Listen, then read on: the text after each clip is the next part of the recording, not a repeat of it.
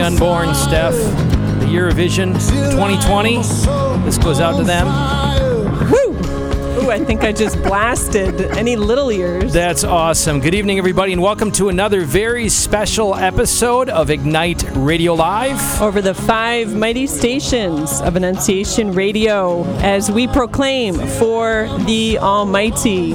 You are with Greg and Stephanie Schlueter and a very dear friend and special guest with us tonight in studio, the deacon, the doctor, Rick Nelson. And connected to him, Catherine Nelson. So, yes, folks, we beautiful take Lady too much Catherine. for granted. I become more and more aware of that at my young age of 52 and how important it is to inspire our children with an awareness that most of the blessings and benefits that we have, we did not accomplish ourselves. We did not earn them. We did not have the science, the technology, the leadership to bring them about. And often I look around my house, whether it be the architecture, the air conditioning, or the heating, or, I have gratitude, and I really thank God for the genius and the cooperation with that genius that made it happen. So, number one, just an acknowledgement of how blessed we are in ways that we did not earn or deserve. And that I'm going to extend tonight to our guest, because Deacon Rick Nelson and his beautiful wife, Catherine, are very special to us. And you wouldn't know. They're formidable influences, leaders, mentors, givers in so many ways, and have been throughout their entire lives. And for Stephanie and I, who've only been here 7 years, just have to name a few for us. If you did not know, you would not be hearing my voice right now if it weren't for the generosity of Deacon Rick and his wife, Catherine. They were the founders, with others, of Annunciation Radio. And, when we found ourselves in the diocese here a year later and circumstances moved us to avail to this nonprofit organization, and we gathered with if you remember, Steph, in the living room with some awesome leaders, brothers, and prayed. And Deacon had his checkbook. And he said, this is awesome. I'm on board. This is great. But very first one, where do I write the check to? And he was the very first one 6 years ago to write that very first check.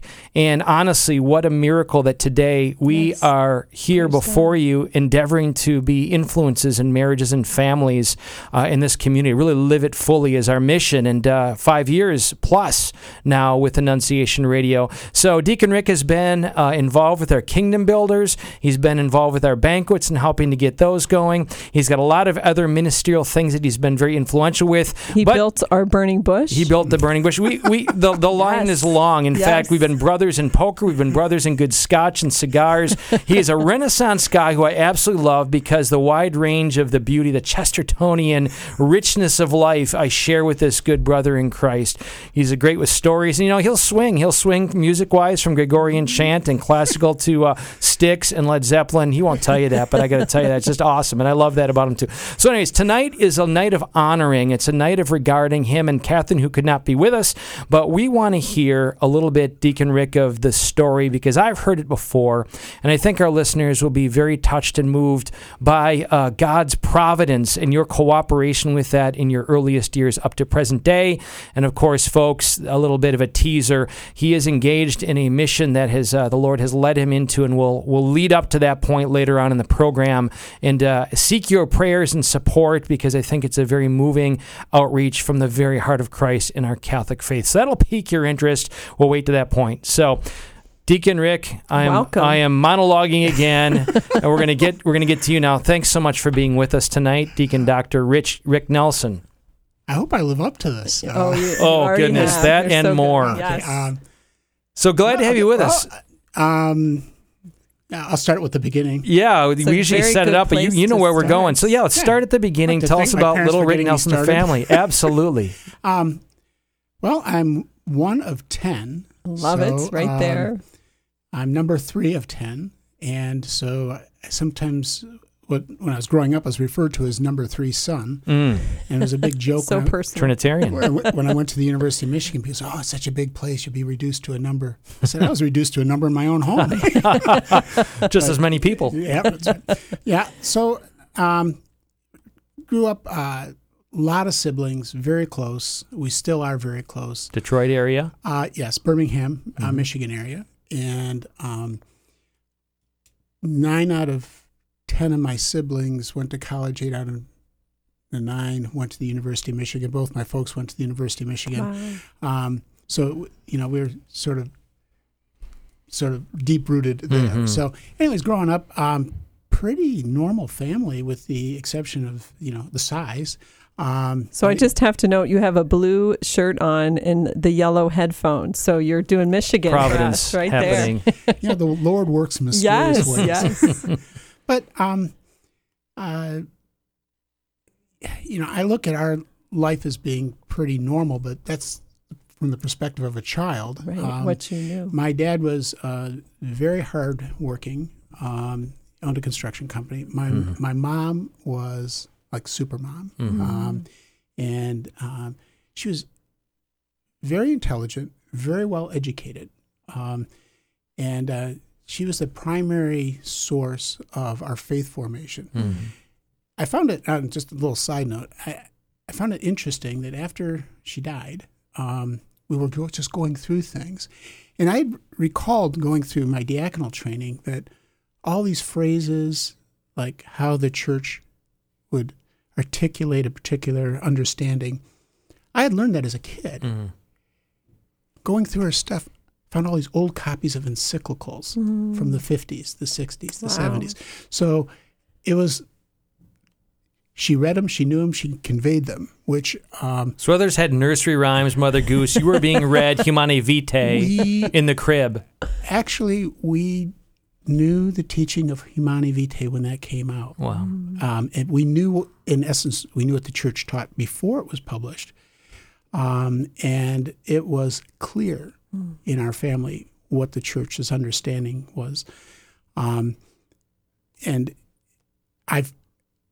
the thing that I found most remarkable once I became a parent was, how did she do that? How do you convey the depth, the breadth of the faith, and do it in a way that actually sticks? Common sense, just the fabric of truth and experience. It's I was thinking just before I came here this evening, I was thinking, I have no memory of not having faith. What a gift. Can I pause you a second? Because this has been a distinctive point with other guests where they grew up in an atmosphere of faith and they would describe it as they got the catechism, went to Mass, but it wasn't breathed necessarily. It wasn't in the atmosphere. It wasn't something that necessarily became an intentional thing for many of them until later. But as you're speaking, I want to make it clear, because I know you well enough, that personal embrace of the truth was woven into your culture. In the sense that there was never a time I didn't believe. Now, it's almost like, I'm teaching physics right now, so I'll use an example. It's like you can live in a world with gravity and never know what it's like to not live in a world with gravity. But only once you get a little more sophisticated can you actually do the math and physics and understand it from that point of view. And so, much like that with faith, it's like you live it. It's part of who and what you are. It's part of the environment in which you're living. But the technical expertise, the intellectual formation, and that kind of thing comes as you're capable of understanding it. And that was pretty much my experience. It was, it's just part of who and what you were. So we're talking the 50s. You were born in the 50s anyways. Late 50s, yes. Okay, yeah. So, and so your young childhood, you would remember, would be in the 60s. So a lot of tumult, anti-institutionalism, a lot of cultural things going on. How did your parents maintain that? Did you I assume you went to schools outside the house, weren't homeschooled and such. So I went to a public school. My two older brothers went to parochial school all the way. And I think that there was no room for me. So I went to, and all my other siblings younger than me went to the public schools because we had some really excellent schools.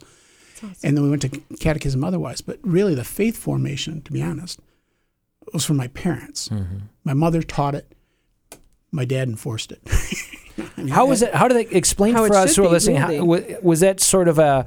and I think I know the answer I'm going to say. Was that like, okay, every Thursday I'm going to teach it to you? No. Or how did it happen? It Color it in. It was absolutely, that's why I said, when we came across it, I remember specifically asking a sister who's a year younger than me, how did they do this?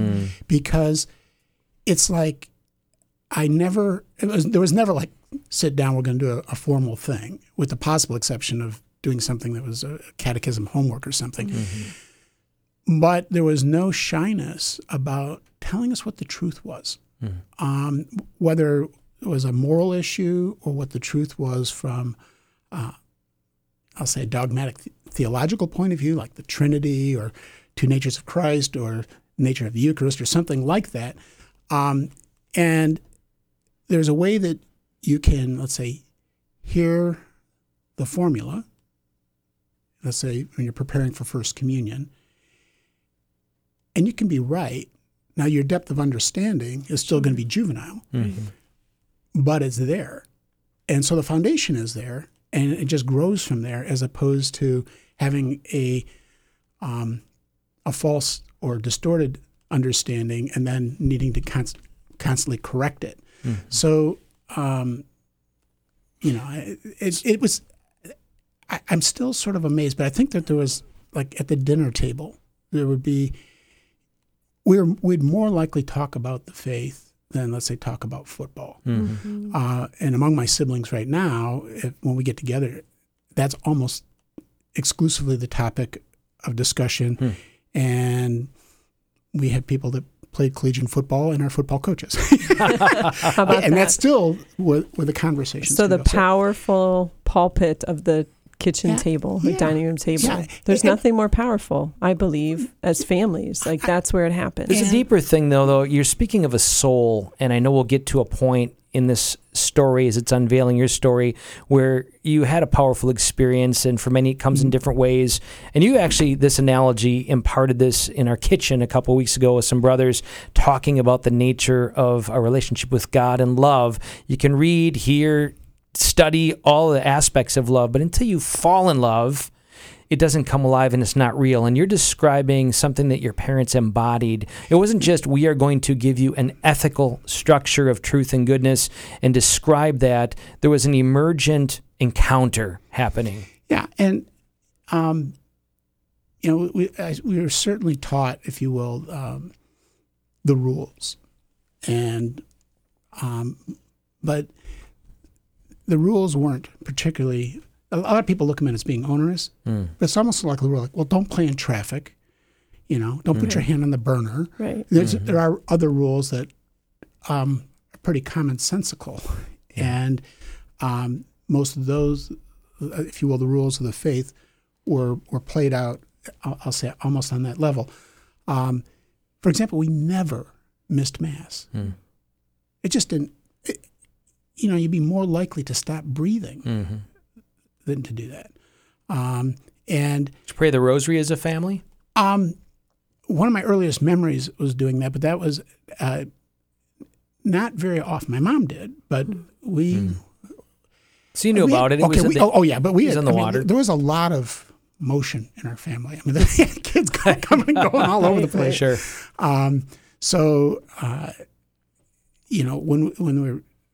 When there were fewer of us and we were all young, I just remember, really one of my earliest memories is praying the rosary. I go, this is a very long prayer. That's probably about 3. Sure. It's like, but. So let me get folksy here, or invite you to share a little folksiness. We've got the sense clearly that you had an atmosphere that's unique today, that there was truth, your parents taught it, and they provided a culture of encounter. Your siblings spoke of this, and you're stunned now at how you just got it. And particularly in the Woodstock culture that surrounded you and was emerging, it's sort of tyranny of the subjective stuff. So before going geek further, which you and I love to do, just give us a portrait of life with the Nelson Bros. Like, any good stories that you have for us growing up, grade school, high school. Give us a portrait of what life was like. Well, 10 kids. That would have been fun. Well, sleeping with 3 or 4 in the same room? Doing the same bed? What are we talking here? I was in medical school before I had a room myself. Okay. There was one of the things I think that was different was that my dad ran a construction company, and he taught us to work.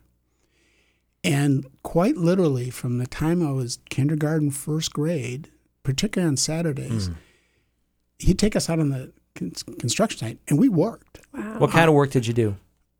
Anything we were capable of, and some things we weren't capable of. And We saw you became a surgeon. no, Anyway.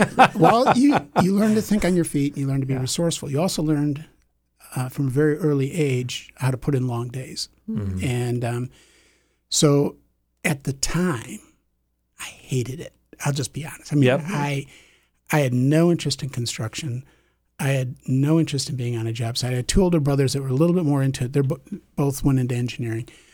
I knew that I was going to be a physician, and from a very early age, and I hated being on the job site. That also meant you didn't get to play sports with your friends and all these other kinds of things.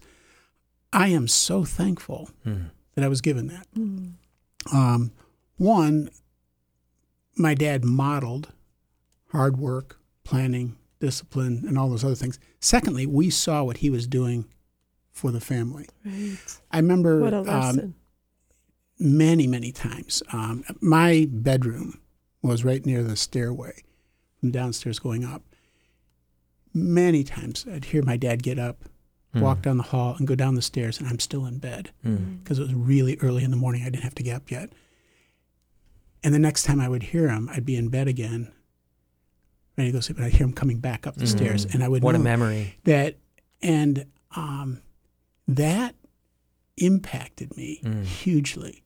I mean, I was provided for, I had comfort, I had, all those other things, and someone was getting out of bed, and I knew what his work was like Right. because I went out and did some of Right. that. So this was not sort of, it was a very physically demanding job. So he was out working and, sort of before the regular workday, he was in the office doing stuff, and afterwards he was back in the office. So he taught us to work. Awesome. Let me ask you a question. Pause you for a second. You are now a teacher of some wonderful young men at a prestigious, awesome high school that we all love, St. Francis de Sales. Do you see a marked contrast from your experience and work ethic from maybe today, the culture of today and young men today?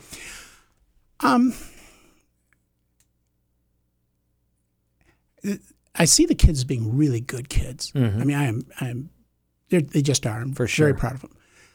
I think that they're denied the opportunity. And I think that there's things that we fill up, and this is just in general, not so much talking Sure. about the kids in the class. We fill up their time with lots of activities, whether it can be sports, and these can be all good things.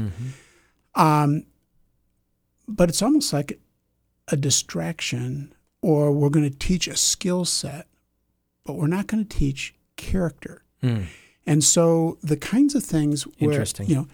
endurance, forbearance, the stick-with-itness, the enduring suffering, going without,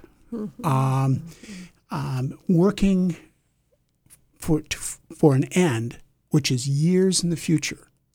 So Right. the delayed gratification, the working for somebody else, the working for the good of the family, simply because you're part of the family, and it's not all about parents sort of providing everything. Yeah. And there then becomes a dignity and a sense, I'll say a true sense of self-worth and self-esteem that's earned. That's not a trophy for showing up. It's, wait a minute, I did these things. I can do these things. I mean, I remember,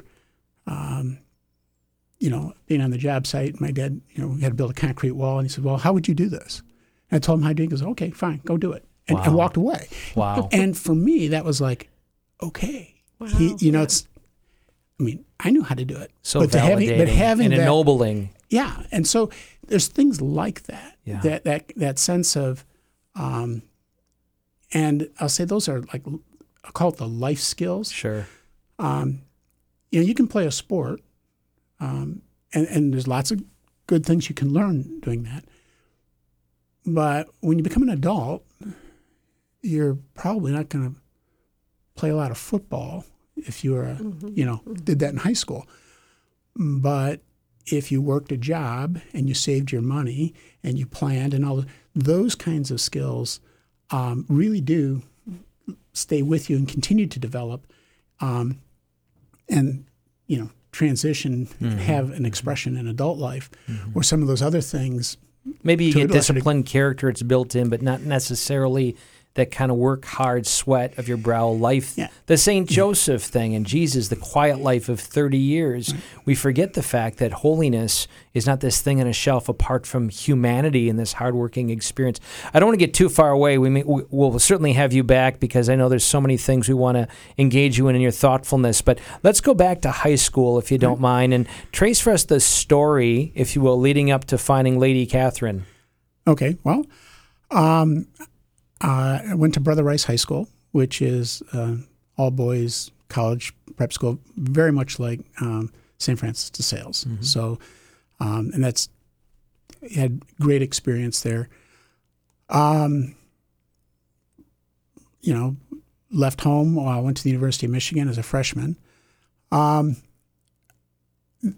was probably I was not rebellious at all, but it was more like a little bit of freedom. There was a little party spirit there, and you're a joy-filled guy. Right? Anyways, was Scotch discovered at that point, or not quite? Yeah, actually, it was tend to be Canadian whiskey. Okay, but, the drinking age back then was 18. Okay, in Michigan, and so there was and actually it played a role because my first year, I worked my way through school. And so there was a degree of you needed to work to pay tuition, to pay dorm fees and things like that.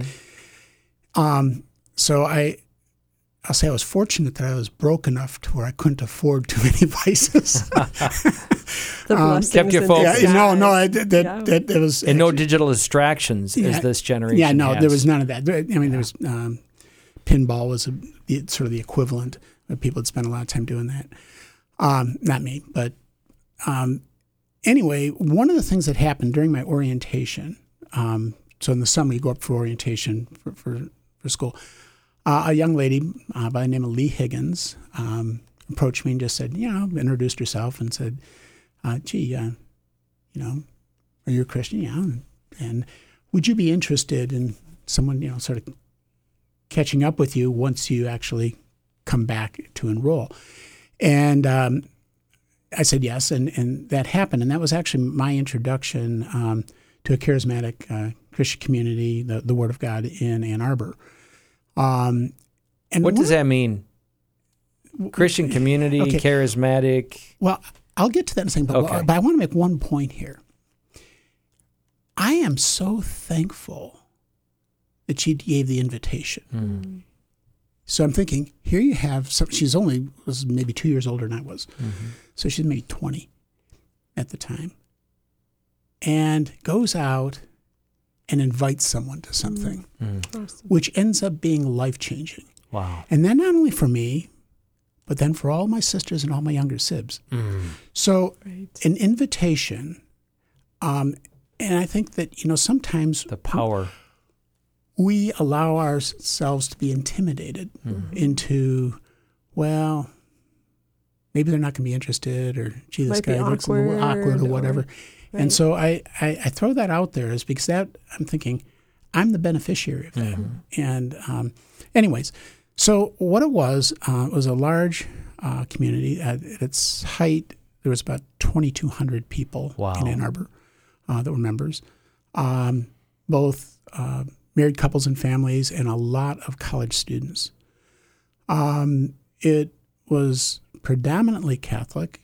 I'm guessing probably somewhere around 60, 70%, though I'm just pulling that number off the top of my head. And it was a highly committed kind of thing, basically living a shared life.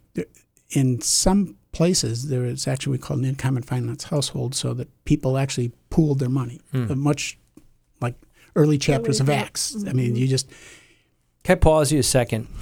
You come from this solid background. Your morals are intact, and obviously we understand we're growing on a journey, but the fundamentals were ingrained in you. Faith was ingrained in you, a prayer life, Mass, etc.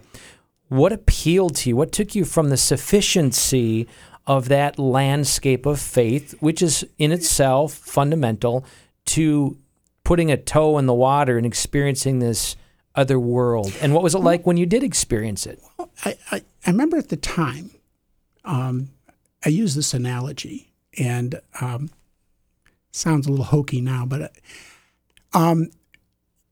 during that period in my life, I certainly was practicing, but as far as the faith being energized and alive, it wasn't to the degree that I desired it to be. And the way I would articulate that was, I remember saying, Noah had it easy. And you're like, well, that's a ridiculous thing to say. Right. I said, at least he knew exactly what God wanted him to do. And I didn't. Now, I knew that I was going to be a physician. But it's really hard to know what to do, what decisions to make, where to go, blah, blah, blah, those kind of things, in the absence of that kind of thing. And so one of the things that happened was there was Life in the Spirit seminars. And see, today's the what, 29th? 28th. 28th. So this was in January 23rd, 1976. Okay. It was what we call a fifth week of seminars. And it was prayed with to receive the baptism in the Holy Spirit. And that was life-changing. I'm going to back up a little bit because I'll tell a little bit of the story. Please do. I'm a little embarrassed by this part, but, you know. This is good. Bring it on. We're going to get ratings. Here's the warts. Don't pull punches. Let's do it. Well, I had mentioned that I had discovered Canadian whiskey. Yes. Well, on the Monday before that Thursday, that was a Thursday night, I had gotten sick at the end of the first semester of my first year. I had mono, so I lost a lot of weight. Okay, Nothing to do with the Canadian whiskey. No. This was my, I mean, I went down to 129 pounds. Wow. So I'm the same height. So it's like, take me less 100 pounds. So that was, I was really quite sick for a while, but I got through finals, got through Christmas break, but came back and sort of had recovered by that third week in January. So it was probably a solid 6 weeks, 7 weeks of being sick. And a bunch of guys went out to a bar, and I was stupid enough to say, I can drink more than you can pay for. And the thing is, I didn't have the money. Yeah, sure, right. So I had make to up for the prior year of not having such. Well, anyway, I drank way too much. Okay. And later that night, I just realized that was fundamentally stupid. Life in the spirits of a different sort that you didn't anticipate. It was bad, and I remember it was freezing. You rested in the spirit, I bet. Okay, I'm sorry. Bad. No, it was. I remember leaving the bar and trying to walk back to the dorms, and it was like freezing cold. This, Right, January, right? And I remember being out there. It's like 2, 3 o'clock in the morning, freezing. I'm going, I don't know how to get home. This is how people die. Right. This was really stupid. So, and then the next thing is that, okay, 4 days later, I'm going to be praying, that God bless me with his gifts. And I'm thinking, I blew it. I blew it. I mean, I did something that was objectively wrong. I knew it was wrong. And there was some very heavy soul searching. How awesome, though! And experienced great outpouring of the Holy Spirit that night. Before going. Well, no, that night. So Thursday, okay. On that Thursday night, but those few days beforehand, it was like, should I even bother going kind of thing? Should I even? Oh, the enemy works on you, right? You're because tainted. It's like, you're dirty. Yeah, you don't belong in a place like this, right? So, fifth week of seminars was a huge change, and I remember that. So I'm going to pause you. This was not a weekend retreat as some experienced life in the Spirit. This was consecutive weeks. Yes. Gotcha. Thank you. So there were 4 weeks leading up to it. Okay. And the 5th week is when you got prayed with. So we had started this before I'm with Christmas you now. break. So January 23rd is the Thursday, the big Thursday. The big Thursday. By the way, that may have been the date that your mom... It was the day after. The day after your mom died. Anyways, I digress. Go ahead. Same year. So that was an extraordinary event for me. And I remember... Why? Well, I experienced the power of the Holy Spirit working in my life, in my heart, in my intellect, in my person. Not that I had the Noah experience of being clear about, what to do, but it was clear that God was going to work in me and through me, and I wasn't going to be sort of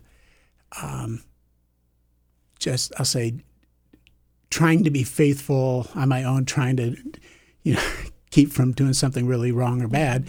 But no, this was the faith became dynamic. If you will, if you want to say that sin makes you unhealthy, well, you can be, I'll say, healthy in the sense of not having, you can be physically healthy, but not be in good shape. And not be strong and not be fast and not be whatever. So now you're going from I was always worried about, let's say, not being healthy. Well, now it's like, man, you've got... Game on. Game on. You got this dynamism going on. One of the things that happened, I'm a fairly analytical guy. And I debated through high school. I went to nationals. I did all that. And I remember going home that night. And I said, before I go to bed tonight, I need to determine whether what just happened was real or was this some sort of emotional kind of thing? Is this a psychological trick? Awesome. And it was a sort of standing before, in a certain sense, in prayer, like standing before God and saying, because if this was just an emotional thing, well, within a few days, I'll be back where I was before, just like every other kind of emotion. Nice spiritual roller coaster, right? Yep. But if this is real, if I'm going to say, in essence, profess, proclaim, live, that something different, if I say that, then that's really a game changer because you can't ignore it then. Right. It's like this really, and I remember thinking, okay, I believe that this is true, and sort of as a result, everything is different. That's beautiful. And I would say for, a couple of weeks, prayer was really easy. And then it became hard for a couple of decades. Yep, that's great. That's great. That is beautiful, and I want to dig deeper into that, and if not now, other times, because I think this is where the church is at in your experience. Those who are listening, many are in that moment of having experienced and being good, faithful Catholics. We want to do good. We're faithful to the Mass, to the Rosary, to adoration, these wonderful things, and we're doing the best we can to form our homes. And the grace is there in the sacrament, has been poured out in the sacraments, and as often as this experience has been described, it's stirring up that grace and learning to live in it, right? It's learning to live in that vitality of it. And there is something distinct. There's something very distinct about it that distinguishes it from, if you will, not having had that experience. And in some senses, I want your thoughts on this, but I think for many, it's more of the via negativa. It's described more in terms of maybe what it isn't. That you can look back, you thought you were just fine a week earlier, 3 weeks earlier, maybe yearning, but we're going to be hungry until we meet our Maker in eternity. So there's always going to be a longing because we're pilgrims and we're passing through this world, and our souls are destined for this intimacy with God, which will not be fully possible to eternity. But I'll just ask you the question, how do you explain to somebody this value of, is what has often been described, a baptism in the Holy Spirit, a stirring up of the grace, and its importance? It is. There's lots of analogies I could throw here, so I'll throw some out. Please do. One is there's a type of surrender that takes place. And it is, instead of me trying to be faithful or me following the rules or me doing the observances, and it's good to be faithful in all those things. This is more like the seed was already planted and the soil was always there. That's you. But now you finally let it get watered and allowed it to grow. Now, the growth is both exciting but also demanding. And there is a way that it takes a certain kind of surrender to allow God to work in you in that manner. And you always have the freedom to say no. And I think that happens, or when people get a little scared of things, or it's sort of like they start questioning whether it was real or questioning how deep was it. And the thing is God doesn't play with us. Right. Well, and when God gives gifts, he doesn't take them back. We can abandon them. We can forget them. We can abuse them. But he's not an Indian giver, you know? And so it's there. It's a matter of, are you really going to let him have his way with you? And as exciting as that is, it's also, once you get beyond that initial thing, it can get a little scary. And I think that a lot of people in, let's say, the courtship process are like that. Okay, it's really neat to find someone new, and you're dating and whatever. And then you get to that point where, am I going to ask them to marry me? Because now it gets real, And then if you do, well, now it's a game changer, and there's lots of beautiful things that happen. But that doesn't mean it's not without struggles or disappointments or frustrations or all those other things. So it's that kind of encounter of, I think all that other prep that growing up, put me in a position where I could both say yes, as well as once it happened, was in a position to allow the Lord to continue to work that way. Yeah. So the elephant in the room, just we have you from many listening and who've heard perhaps of this experience, and has been associated with this word charismatic, which, by the way, is well established in our Catholic teaching and tradition and orthodoxy. But the word may evoke emotionalism in people's minds. It may evoke a preoccupation with these extraordinary gifts, speaking in weird languages, and maybe even elitism, just different things that many maybe have conceptions about. And let's just acknowledge all of that, because we're human, and because people are human, has happened, but it's also happened, has it not, in forms outside of that. But let's just make it clear, we're not talking about a personality type or something that you're just inclined to, and that's for him or not for me. If I could just punctuate this, disagree if you want, I think you'll agree with this, is as Catholics, it's about being open to all God desires for us, whether we understand it, whether it makes sense, whether we want to. It's, Lord, I am yours. I want to be fully available to you in the fullness of the Catholic Church. I want to be faithful to what Christ has revealed, and I want to experience this. And that was your experience in general in a Catholic context. And the thing, what the Church provides is the wisdom and the guidelines to keep you from going off the rails or doing whatever. So the Church provides all that's the environment and all the necessary protections, as well as the necessary means. What I think really happens here is an invitation to surrender. Much like I was invited to something, it's like, okay, are you ready? And it's like, are you willing to take that step? Wow. Much like, are you willing to ask this person to marry you? Are you willing to do what? And then, if the answer, if you say yes, well, then it has real implications, and they're life-changing implications. And I think that for a lot of folks, if we live now in a society that is, I'll say, commitment weary, people are afraid of limiting their options. Mm-hmm. And if you really think about it, well, we are going to choose something, either through discernment and volitionally or by default. But we're going to live a life, and it's going to... As long as we have air in our lungs, you're going to be doing something. And the question is, well, what's the best thing to do? And for a lot of folks, there's a... Defaults, right? Well, they're defaults, or the best thing is what they perceive as good for themselves.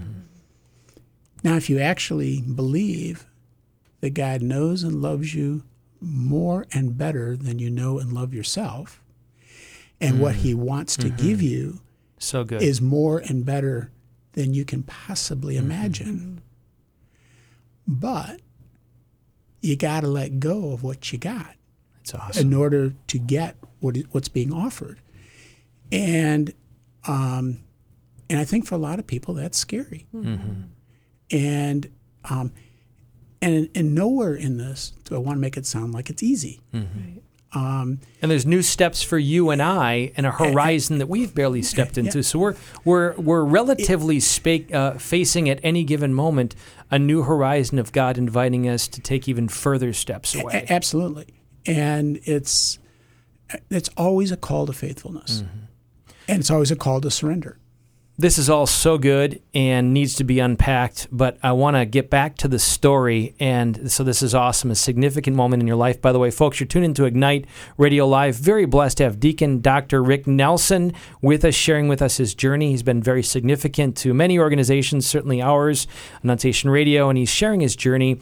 Awesome Catholic family background, one of 10, the third of 10, worked his butt off, learned from his dad, the work ethic, and describing his experience for us of that something more, and the surrender is a key factor. And you're hearing some of the maybe articulation of God, a loving God who wants to invite us ever more into deeper encounter, deeper intimacy with him. And that's scary. He's acknowledging that. We acknowledge that. There's a fear factor without which it wouldn't require faith. Just think of that. All right, so to the story, take us from there up to meeting Catherine and marriage and that sort of thing. Basically, did my undergraduate work, worked my way through, worked in the summers, was part of the community. Community commitment was substantial. I mean, we did a lot of prayer meetings, a lot of service, things like that. So there were a lot of hours that were committed. Peter Herbeck, was he shoulder to shoulder in that community also? He's a little bit younger. Yes, he's a little bit younger than I am. So, okay. Anyway, went through undergrad, went through medical school, and I had a dear friend. There was a certain group of folks that sort of hung out together, and I knew that Catherine existed probably, I don't know, maybe a year or two before I ever met her. I met her sister before I met her. Anyway, it was one of those things. Well, gee, you should meet her. Blah blah blah. We met on Pentecost Sunday. Of course, you in did. Church. What year? 81. Okay. Wow. Nice. Okay. And I at that time was not dating anyone. Part of that was I was not going to. Basically, was not going to date until I was serious about getting married, and I wasn't going to get married until I was out of medical school. And so, so there was this group of friends, and actually Catherine early on was seeing another fellow. But anyway. The plot thickens. Dun, dun, dun. I could tell some stories here, but anyways. We'll get her to want to be on the radio. She's going to be calling in any moment with some correctives, which is great. Yeah, but anyway, so what ended up happening is everybody knew that I was not dating. I mean, all my friends knew that. I mean, and in fact, large numbers of us weren't. Going to school or whatever, it's sort of like you didn't do that until you were prepared to, I'll say, do it in earnest and be intentional in what you were doing. But we had a lot of friends, a lot of mutual friends. And actually, the first time I asked her out was at a going-away party for this common mutual friend of ours, a dear friend, now deceased, who was leaving the area to go to Canada to enter the seminary, who was eventually ordained a Byzantine Catholic priest. And so we were all at this party, and I walked her out to the car, and I said, would you like to go out? She does this look at me like going on like a date. So this is not an organic thing. Like, she didn't expect it at all. Oh no, this is sort of like, and she looks at me like a date. And I said, yeah, like a date. Can you picture her saying that? It's sweet. Yes. Love it. Well, it had implications. Sure. In that community, because you understood what it meant. It wasn't capricious. And she may call him with a corrective, but I remember her saying that she didn't sleep very well for the next couple of days. That's okay. But anyway, so we actually had, but we knew each other very well, and we knew each other as friends. The benefits of community. Was she in the community also? Oh, yeah. Okay. Yeah. She was actually in there before I was. So if I could just make a quick note as you're describing this for our listeners' sake, there is a richness in the community that Rick is speaking of here, of formation, of relationship, of encounter led by mentors, with sacraments, with the prayer, with all of that sort of thing that we all yearn for. Maybe we just get a rough taste of. A parish is meant to be that, but it was your parish also, in a unique instance, if folks Word of God community up there. But anyway, just for people to know, you were blessed with having your compasses, your vision calibrated for the most God desired of you. Right. And so actually we had a very short courtship. We went out, I think our first date was like mid-September, and we were engaged by December 6th. Awesome. Love it. So was it smooth sailing pretty much from that point up to, she was in school? Was she in grad school? No, she had already graduated. She was working. And you're in medical school? And I was in medical school. Okay. And sort of a funny story that way. Medical schools takes up a lot of time. And so there really was no time to date. So going into my senior year, I said I wanted, there's an opportunity to get married coming out of medical school, but before residency. I thought, well, I got to be strategic about this. So I put 2 research rotations and another elective. So I had a 3-month block where I wasn't on call. Nice. That is so good. And that was my window. That's great. But anyways, no, we, like I said, and then we ended up getting, engaged, and then we were married in May. And so I technically graduated on May 27th, and I got married on May 28th. I did not get married in medical school. You kept your word. That's right. That's right. And then I started my internship, and for Catherine, it was sort of like I fell off the face of the earth. So it was hard for me. It was difficult for her as well, because the hours were just ridiculous. So here you have a newlywed. We moved into an apartment where I'd be a little bit closer to work, but still sort of halfway between Ann Arbor and Detroit. I was doing my residency in Detroit. And so for her, that ended up sort of isolating her a good bit. So she endured my internship and residency, and that wasn't easy. So God bless Catherine. I'm gonna ask you in a moment to life sketch us up to present day, because I do want to get to, as promised, your current prayerful undertaking. Before we do that, just punctuate for us how many years you've been married, and what are the 1, 2, or 3 most significant bits of advice you'd give to anybody right now who are already married or seeking to get married to really have a successful marriage. So how long have you been married?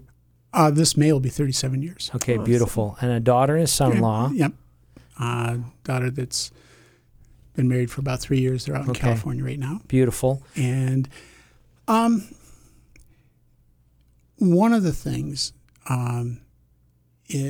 these two are linked. You must have you got to have a firm foundation in faith, and you have to have the same vision for what marriage is. Not necessarily that you've got all the things that you're going to do or want to do and all that other stuff worked out, because God can throw curveballs.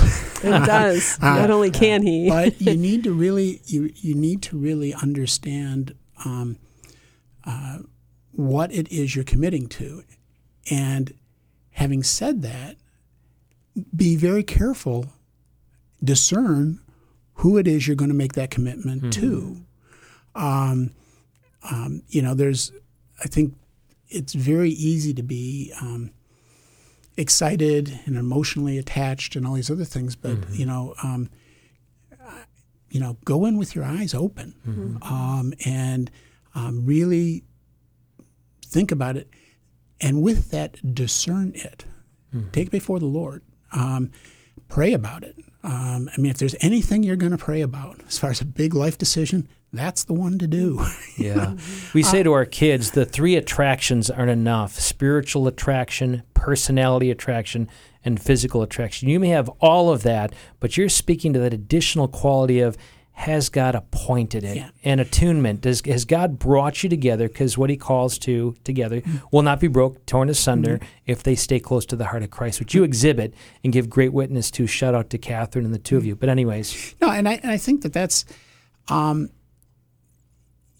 if you really understand what marriage is and how your future, in fact, your destiny, and I will say even your eternal destiny, is linked with this other person, then discern it soberly.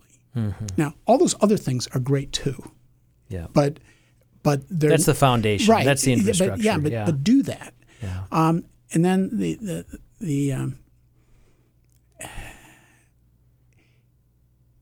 and I'll just say for guys, this is just bring it.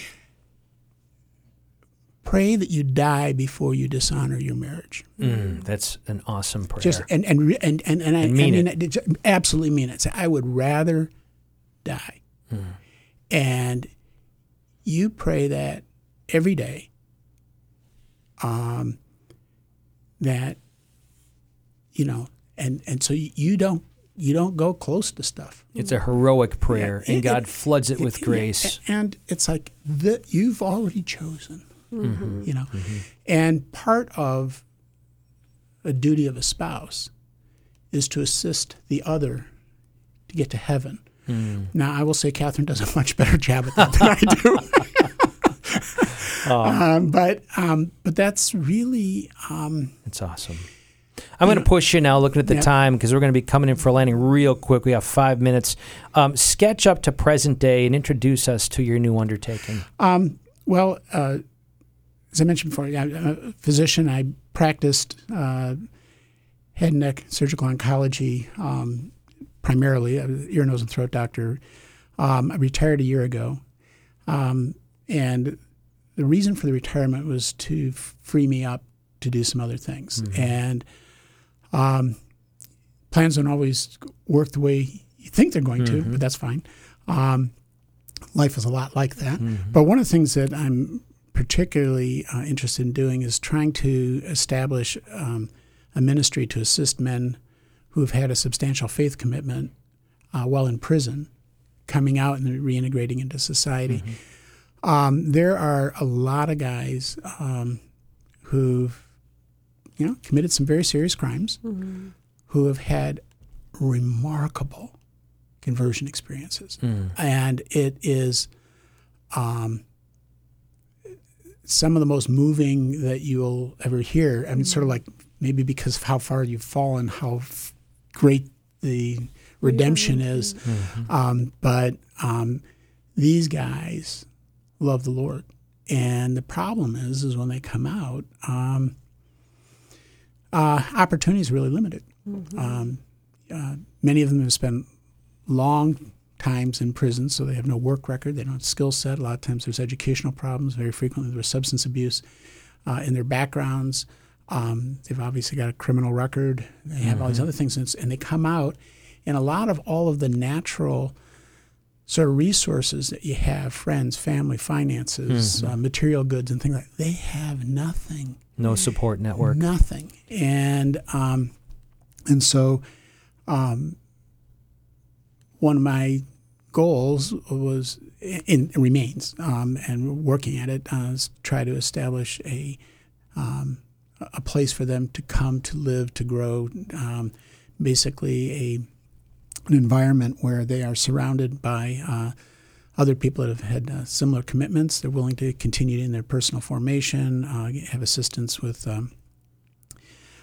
getting those other areas, whether it's completing education, vocational training, whatever, helping them with employment, and basically providing them an environment for Christian formation as the framework in which you prepare a man to reenter society as a fully developed individual. And Rick, what's the name of this nonprofit? I believe you did establish a number. So what's the name of it? And I want to make sure we get this out also. And where could people contact you with interest in supporting in whatever way, financially, resources, whatever? Well, it's St. Dismas Ministry. And for those who don't know who St. Dismas is, St. Dismas was the good thief and is the model of repentance. And so that's the ministry. And right now we're working on trying to establish a physical building for these guys to move into. We've run into some obstacles that way, but